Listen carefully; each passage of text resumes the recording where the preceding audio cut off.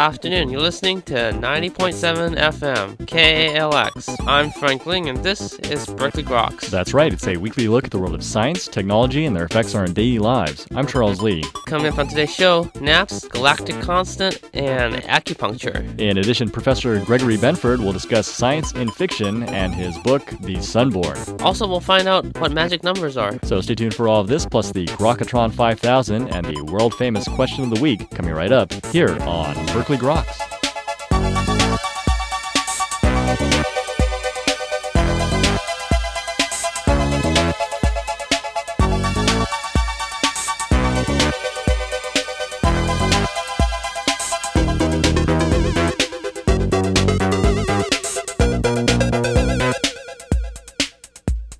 Welcome back to Berkeley Groks. I'm Frank Ling. And I guess that makes me Charles Lee. How you doing, Frank? I'm doing awesome, but I don't know about the universe. What about life? What about everything? Isn't it run by two rats or something? It's run by the number 42, I think. 42? Yeah. Indeed. So speaking of the universe and the meaning of it all, what's your favorite universal constant? E to the pi I. Okay, not transcendental. Some cosmological value. Avogadro's number. There's actually something that's even a little bit more profound. It's this number that's very close to 1 over 137. It's called the fine structure constant of the universe. So it's a way to relate the light emitted from the interactions of electricity and magnetism. And while we believe that it should be a fundamental and a constant value, some theorists believe that it changes as the universe ages. But this is supposed to be some sort of fundamental principle of how electromagnetism works? So it's actually more fundamental than that. It's the theory of the interactions behind electromagnetism. And until now, these theorists believe that it could change as the universe aged. But recent study that came out with scientists here in Berkeley showed that this value is more or less constant, at least over the last 7 billion years. Okay, but if the value was not constant, what would that imply for the universe? The fundamental nature of matter would change. Okay, well, I've never really believed in matter anyway. What's the matter?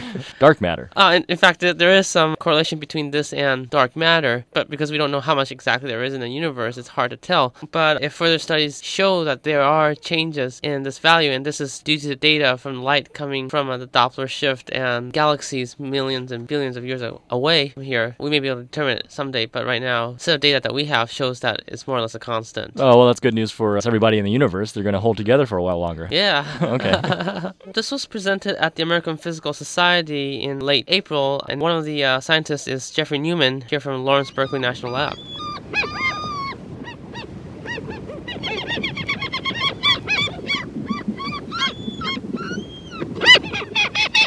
Okay, Frank, how tired are you? Pretty exhausted. I'm trying to recover from some strange bug. Is it the gambling bug? No, it's some crap was in the pool that got into me. Bug. If you're feeling very tired, sometimes it actually may be due to your genes. Not just because I was exhausted and didn't sleep enough. Certainly that's one reason, but of course the amount of sleep that people need is actually a function of different types of proteins in their brain which control basically the sleep-wake cycle. I say we should just get rid of it and party all night. Apparently that's what a group of researchers are aiming to do with their recent discovery of a gene which, at least in fruit flies, helps them to sleep less and party longer. Wow. This is why ravers should be interested in science. Yeah, well, they're experimenting pharmacologically with a whole lot of drugs that I have never even heard of, so there needs to be a study done. So it turns out that a group of researchers led by molecular biologist Chiara Cirelli and colleagues at the University of Wisconsin-Madison identified a particular gene mutation called Shaker, which affects an ion channel, and in mutated flies, these flies can sleep less than their non-mutated brethren, and it apparently has no effects on their normal behavior. How about their lifespan? Apparently no effects on their lifespan, development, or anything. It just allows them to sleep less, yeah. So it's quite interesting because they also did an experiment where they sleep-deprived both mutated and non-mutated flies, and the ones with the mutation were able to react quicker with less sleep than the ones that didn't have a mutation. Wow. So I wonder if sleep is just some sort of vestigial function from our evolution. Much like, I guess, an appendix or sex. So researchers are actually postulating that this could lead to the ultimate non-sleeping pill. So if anyone wants to stay awake, where should they go? Well, I guess they could go take some amphetamines, or they could take a look in the recent edition of Nature.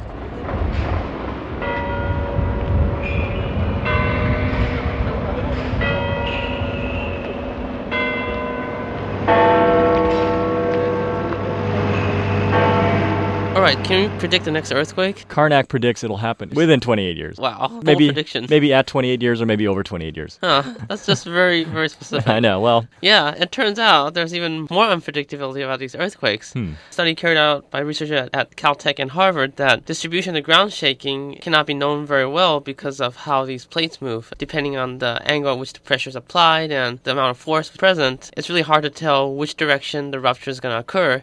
And so it's really hard to tell where the damage is going to be. right, exactly. I mean, we had on that Jean-Philippe Avoc, and he suggested that even the current model is limited simply to a single rupture zone as opposed to an area. Right, the morphology of these earthquakes are less predictable than we had thought. Just don't live in California then, or Yeah. anywhere near the Ring of Fire. This was work carried out by Hiro Kawamori at Caltech and James Rice at Harvard University, and it can be seen at the media website at Caltech.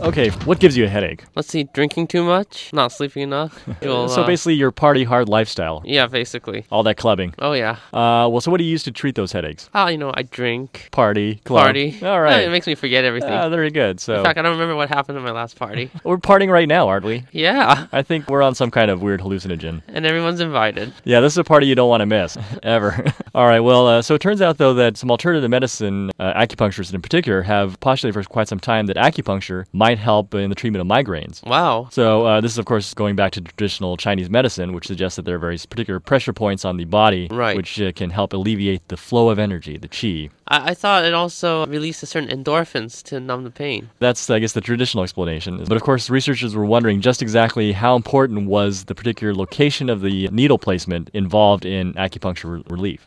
So what they did is they just tested a group of patients which either didn't receive acupuncture, received acupuncture, but random pressure points with the needles, and of course ones where they're supposed to be specifically placed. And they found basically there's people who did receive acupuncture in general had a greater effect. They did receive relief, but between the groups that had the specifically placed and the ones not specifically placed, there was really no difference. So just suggest sticking a needle anywhere in your body might help relieve the migraine. Maybe just turns attention away from... Yeah, well, if you got needles sticking out of you, how can you pay attention to your migraine? Wow. So what about if we put needles with electric shocks in them? That's kind of the sadomasochistic party, I think. Especially depends where you put the needle. So this was work carried out by Klaus Lind at the Technical University in Munich and was published in the Journal of the American Medical Association. And that's all for a look at recent developments in the world of science and technology. You're listening to Berkeley Groks here on 90.7 FM KALX. Well, coming up next, Professor Gregory Benford will join us to discuss science fiction and his new novel, The Sunborn. So stay tuned. Dei aperto de saudade no meu tamborim. Molhei o pano da cuíca com as minhas lágrimas. Dei meu tempo de espera para a marcação e cantei a minha vida na avenida sem empolgação. Dei aperto de saudade no meu tamborim. Molhei o pano da cuíca com as minhas lágrimas. Dei meu tempo de espera para a marcação e cantei a minha vida na avenida sem empolgação. Welcome back to Berkeley Groks, only here on 90.7 FM KALX. Well, those intrepid Mars explorers have finished their initial assault on the Red Planet, and the world anxiously awaits to see what the dynamic duo will be up to next. Well, it turns out that they're headed to Pluto. That's right, Pluto. But we're not talking about the two Mars rovers, Spirit and Opportunity. We're talking about a plot from the new novel by Gregory Benford, who joins us today on Berkeley Groks. Professor Benford is a professor of physics at the University of California at Irvine. He's also a best-selling science fiction author of more than 20 novels and countless short fiction pieces. He has received the Lord Prize for contributions to science, and his fiction has been honored with 2 Nebula Awards, the John W. Campbell Award and the British SF Award. And we're very honored to welcome you today to Berkeley Groks, Professor Benford. Certainly glad to be back in Berkeley after all these years. You certainly have some bit of a history. I wonder if you could tell me a little bit about that. Well, I was at the Lawrence radiation lab for 4 years after my doctorate. I had an office way up at the top of the hill and lived in Alamo. And then was offered a position at UC Irvine and decided I'd like to live on the beach because I'm a surfer. So, okay. So at least you can surf down there where the water's a little bit warmer. boy, no kidding. I once tried to swim at Santa Cruz and almost got frostbite. You're both, interestingly, a science fiction writer and a practicing physicist. I'm just curious which came first and what sort of sparked the other. Well, I prefer the chicken over the egg. Isaac Asimov remarked to me once that the majority of all the scientists he'd ever met had actually read SF first before getting interested in science. And that was true of me. It was true of Isaac. And a lot of other people like Heinlein and Clark and Bradbury and so on, except Bradbury wasn't a scientist. Science fiction plays a role of being the kind of underground literature for the technocratic class, or those who will be in that class. And you have to be there. The golden age of science fiction is 14, as was first said by Peter Graham in Berkeley when he was a student at Berkeley, because science fiction is the bard, you might say, of science. Well, it certainly spurs the imaginations of most budding young scientists to thinking about problems on grand scale. That's true, and Einstein himself said that imagination is more important than knowledge. Does science fiction stimulate you into your interest in science, physics in particular? Oh, definitely. I started to think that it might be possible that the future could be different from the past, which is, in terms of civilizations, a fairly new idea. And particularly that the images of new frontiers, which appeals to Americans, such as space, for example, or even voyaging through time, really gets to the feeling who we are. I think that's why science fiction works and why it's, in this last half century, become the big new thing in popular culture. Mm-hmm. I've actually found that there's some sort of distinction between what some people call science fiction and what people just call SF. Is there a distinction there, or is one hard science fiction, one soft? You never know what people mean by terms until they point to specific examples. To me, hard science fiction is that which is scrupulous about how science is done and the content of science. Speculative fiction, a term from a couple of decades back, really means tennis with the net down, as far as I'm concerned. You just make up any old damn thing. Everything becomes, unfortunately, a metaphor for something else. But scrupulously thinking about how science affects us is really the big agenda of our time, because obviously science and technology is the big driver of change in our civilization. And the Americans, of course, were the first to really feel that in their bones, which is why they came to dominate modern science fiction. Carl Djerassi actually prefers the term science in fiction for actually exploring these issues. Right. That's fine, but it doesn't describe science fiction because Djerassi usually talks about the bug that's about to hit our windshield. And his very limited scenarios are basically about science in our current culture, which is a fine thing to write about. I've written a bunch of novels that way, too. Mm-hmm. But the trick is that they rapidly become the past. You can't do much about the bug that's about to hit your windshield. So who are you a fan of in science fiction literature, or literature in general? I just believe in the usual canon. People like Heinlein, particularly, and Clark, Bradbury, they really greatly influenced me. And in fact, I slowly got the idea that you could have a career in the sciences, and it would be exciting. Whereas most of the people around me were just going to go into retail sales or something. And I was petrified in fear of that because I've never been able to do anything very well unless I found it interesting. I just have a very low boredom threshold. Because science unfolds endlessly. It's really very profound because you can keep asking, well, how does that work? And you can go further and further back in the mechanisms until you get to the real unanswerable questions, like, why is there scientific law, for example? I mean, we all know that human law is completely malleable and that there is only one class that's above the law, and that's lawyers. Scientific law, you actually cannot break. Why does the universe have to have laws you can't break? Well, plausibly, because it would get too rickety and wipe out all the life forms. But where does that come from? And what sets the laws? I mean, that's basically the agenda of science, except it doesn't really give you the final answer. That's the trick. It doesn't tell you why it has to be that way. It just says, here's the way it is, kid. Yeah. Sort of the frustrations a lot of scientists feel is that sometimes they can't find out the answers quick enough, that the experiments that are needed to be done take years to find out the answer. Or lifetimes. Yeah. Sure, it's the short attention span problem. That's actually a gift, because if you got all the answers right away, what would you do next week? Look for the next question, I guess. Well, as Ted Surgeon used to say, ask the next question, but he always assumed there was always going to be a next question. Does anyone really want to have a final answer to everything? Yeah, sometimes the quest might be a little more intriguing. Yeah, well, the journey is more important than the destination in human lives, because let's face it, we all know our destination, don't we? That and taxes, the only certainties, right? We have taxes. Yeah, that's interesting. So what do you think really are the big questions in, well, physics 1 and then science in general 2? Well, in physics, why did the universe have to be designed this way? I mean, we keep getting blindsided, yet another bug on the windshield, by things like the acceleration of the expansion of the universe. Believe me, no one saw that coming even 5 years ago, that there would be this huge acceleration. Most conventional wisdom, even in the middle 90s, was the expansion was going to decelerate because of the pull of gravity. And now we know that the dominant energy term in the whole equation for the universe is this acceleration mechanism, and no one knows what it is.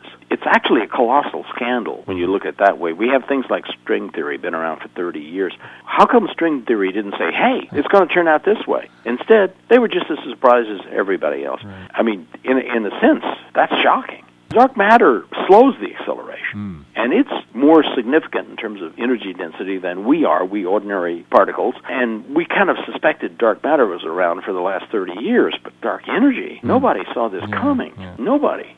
So what about science in general? What are the big questions left there? Well, we've got first big questions about what the hell are we going to do with ourselves. The next century is going to give us the capability of making all kinds of biological changes in human reproduction and human construction. And along with that, it's going to come an even bigger play out in human longevity. For the last 2 centuries, the mean lifespan increased by 50% in a century. That was true the 19th and the 20th century. If that happens in the 21st century, we're going to have plenty of people living to over 100. Boy, does that change the human landscape. For one thing, everybody's worried about environmentalism. Good idea. But one of the reasons that nobody ever states is because we live long enough to see the changes. A couple of thousand years ago, nobody saw the changes because they only lived about 30 years. But if you have people who live well over a century, they're going to worry about the environment. In that sense, the environmentalists have a lot to look forward to if we could just get to that point. So I'm curious, when did you decide you wanted to write science fiction currently with your science work? I began writing fiction generally when I was in graduate school as a kind of hobby that I could do instead of just always doing theory and experiment, because I do both in physics. And I found it was really hypnotic. Let's put it this way, it's cheaper than paying a psychotherapist. In fact, people will actually pay you to write down your thoughts about emotions and people and so forth. So it's always seemed to me to be almost like a private vice. And I've just been unusually lucky that I've had a successful literary career. Who knows why?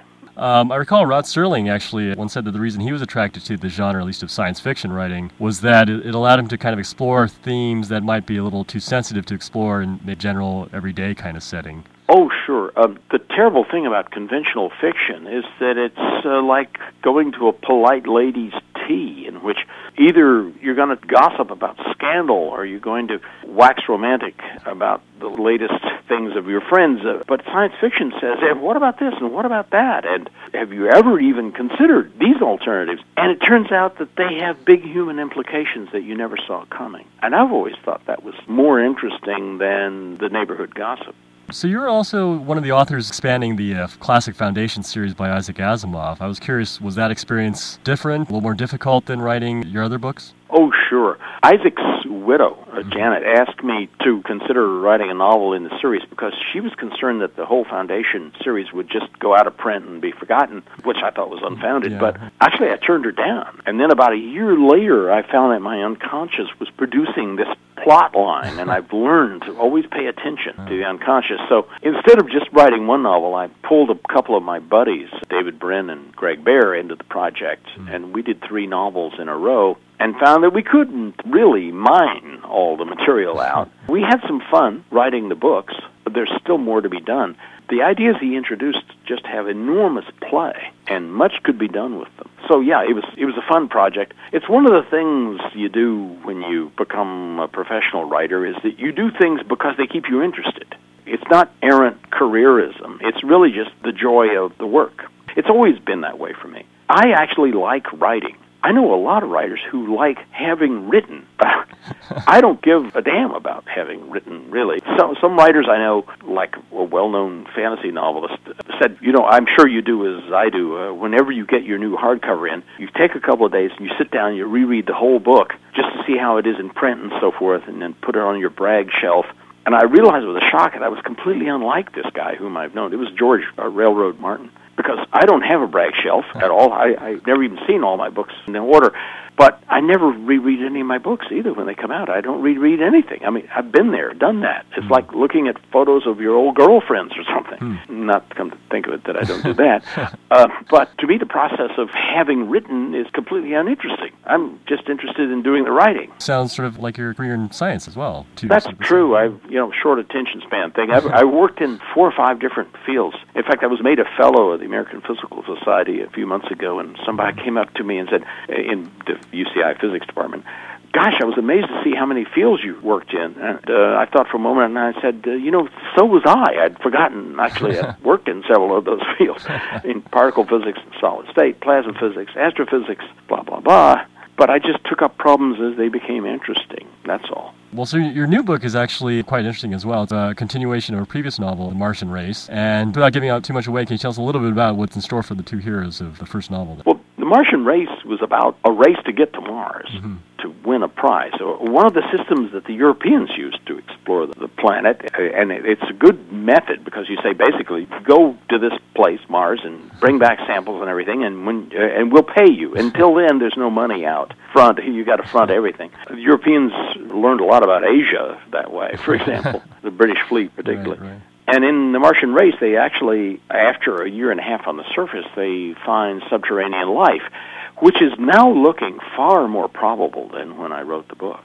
I mean, the presence of methane in the atmosphere, these large frozen glaciers of water beneath the surface that are now detected from orbit, that suggests that Mars was wet for a long time, continuously in the past, and therefore life had a good chance.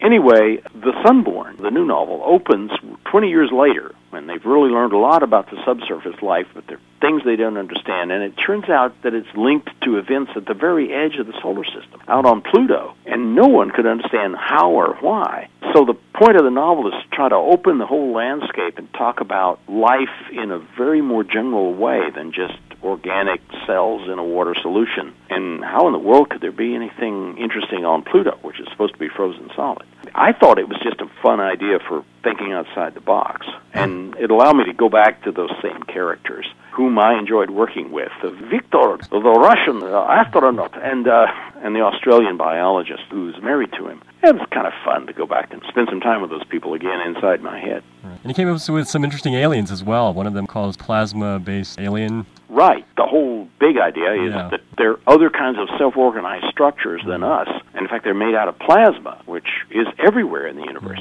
98% of the material matter in the universe is plasma, not cold stuff like us. It's impossible for me to believe that this stuff, which we know organizes itself readily through currents and electric fields, hasn't produced interesting structures. I mean, we're a decided minority in this universe, cold, solid stuff, and we ought to realize it. Do you have a particular fascination with extraterrestrial intelligence, or are searches right now for finding it? What do you think of SETI, for instance? I think SETI is a good idea, but it's looking at a very short range.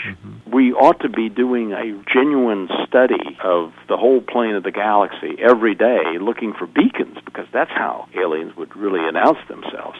They're not going to broadcast continuously to nearby stars, or, well, some may, but obviously from the SETI search we've done the last 20 years, nobody is near us. And after all, let's face it, we do live in the outskirts. We live in the boonies. Who would pay attention to us? The best thing to do is to look up in the night sky and see the beacons from downtown Manhattan if you happen to live in New Jersey. And so I think we ought to look particularly toward the center of the galaxy and in the plane and look for bright occasional transmissions. Unfortunately, we're not at the moment, and I hope we will change that strategy because we've looked at only a tiny fraction of the galaxy. Do you think we even recognize the signal should we happen to find it? That's always a problem, but we should look for something that's plainly artificial, very narrow in frequency, on for only a while, and maybe rippled so that you can see some message on it. Something that looks non-natural. Are there any other fields of physics that you're particularly excited about? Well, you've always got to be interested in cosmology, the origin, nature, and destiny of the universe. And particle physics is a continuing pleasure. It particularly interests me about computation, quantum computation. I mean, how fast can computers get, really? Because that's going to be a major problem within a couple of decades. We're going to get to the point where we can plausibly, if we can write the software correctly, really reproduce intelligence. You can have systems that appear to be just as smart as you are, or maybe even more smart. And that's coming up on the horizon. The people living today will see systems that you could mistake for ordinary, good, smart people, the classical Turing test. Boy, is that going to change our ideas. Let's see, so are you working on another novel right now? Is there anything coming down the pipeline that we could all be expecting? Not really. I'm thinking of writing a few books of nonfiction instead of fiction for a bit, just for a change of pace. I've still got a lot of research I'm working on. I'm on the board of the Planetary Society, and we're going to try to launch the first solar sail sometime in the next few months. So I'm working on that a lot. I've been working for NASA on lightweight spacecraft and quick ways of getting around the solar system for a while, which is kind of new and fun, as usual. It's yet another area that tickled my nose, so as far as I'm concerned, it tastes like champagne. It does look like we're slightly out of time. Professor Benford, I just want to thank you for joining us on the program, talking about all the fascinating things you've talked about, and of course your book, The Sunborn. Well, thanks. It's always fun to get back to Berkeley. And you were just listening to Professor Gregory Benford discussing science fiction and his new novel, The Sunborn. You're listening to Berkeley Groks here on 90.7 FM, KALX. Well, coming up next, it's the Grokatron 5000 and the world-famous Question of the Week. So stay tuned.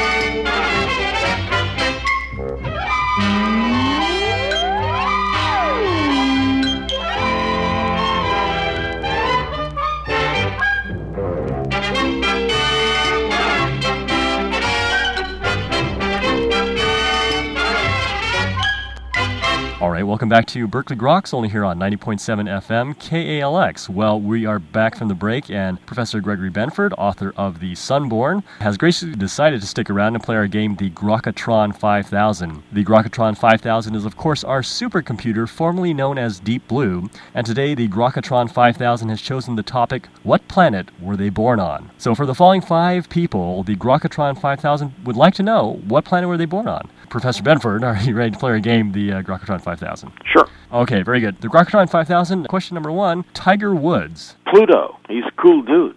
Cool under pressure, huh? Yeah. All right. Number 2, what planet were they born on? The British royal family. Dopopolis, the artificial community orbiting the Earth, because they all appear to be very, very thick. You know, they're really just a bunch of Germans who were brought over 2 centuries ago. So, number 3, great science fiction writer Isaac Asimov. Clearly a Venusian, because he was beyond comprehension in his brilliance. I mean, Isaac told me once that he never forgot a joke, and then proved it by telling me 5 camel jokes in a row, which he apparently had in alphabetical order or something. Oh my Woof. God. Wow. Yes. So that's some kind of intellect, I think. Yeah, Murray Goldman, who won the Nobel Prize in particle physics, told me the same thing. They both came from Brooklyn. Wow. Let's see. So number 4, the Teletubbies. Mercury. Why is that? I have no idea. But if you go there, you're going to find them. Okay. But I don't think anybody would go there now. No. Finally, number 5, the President of the United States, George W. Bush. Mars. Definitely Mars, the god of war. Of course it had to be. And Professor Benford, I do want to thank you for playing our game, the Grokatron 5000, joining us today on Berkeley Groks, and of course discussing your new book, The Sunborn. Okay, hey, thanks a lot. It was fun. All right, thank you. All right, well, fascinating stuff. Always good to hear physicists and sci-fi writer talk about what planet people are from. So is it real more science or more fiction? I think it needs a little bit of science and fiction. Indeed. Well, it's kind of a cool thing, actually. This week we had a pleasant surprise from a listener out in Canada. In Canada, Ontario, right? Is it Ontario? Yeah. Yeah. Frank Gombic produced a very... cool name. Frank, I guess... Oh, speaking of last name. Well, you should change your first name to Gombic, and then you could be Gombic Lane. Yes. So he produced a nice metal casting of our show, Berkeley Groks. Looks like a brain. Which is good because we have very little of those. Sometimes I use it. Right. We definitely want to thank him for that because Hey, thanks a lot. that was definitely very cool. And if you want to check out this casting, you should go to his website. It's www.theworkshop.ca. And I guess that's because he has a workshop there In Canada. in Canada. So thanks a lot, Frank. Yes, right. Hello. It's Earl Grey Poupon McPlop with a question of the week. You know, these Continentals and all, always striving, yet they didn't receive their magic squares and all. Yes, magic squares was what they're really fighting for. Well, as we here in the Great British Empire knew, all the rows and columns add up to a certain number. Very fascinating and all. Something you Continentals will have to find when you become part of our Great British Empire. Now for a spot of tea. And Yoda with this week's question of the week. Mysterious and dangerous the universe is, but fear it you should not. But one mystery remains, the cross of the Einstein. Where is it? What is it? If you know or think you know, email us at groks@hotmail.com. You won't win anything. But mysteries beyond the Force, you will see. And that's all for this week's edition of Berkeley Groks. Make sure you tune in next week for more from the world of science and technology. If you'd like to contact us at Berkeley Groks, email us at groks@hotmail.com. For Berkeley Groks, I'm Frank Ling. And I'm Charles Lee. Make sure you also see us on the web at www.groks.net. Have a great afternoon and stay tuned for more music with your host, Girl in the Green Jacket.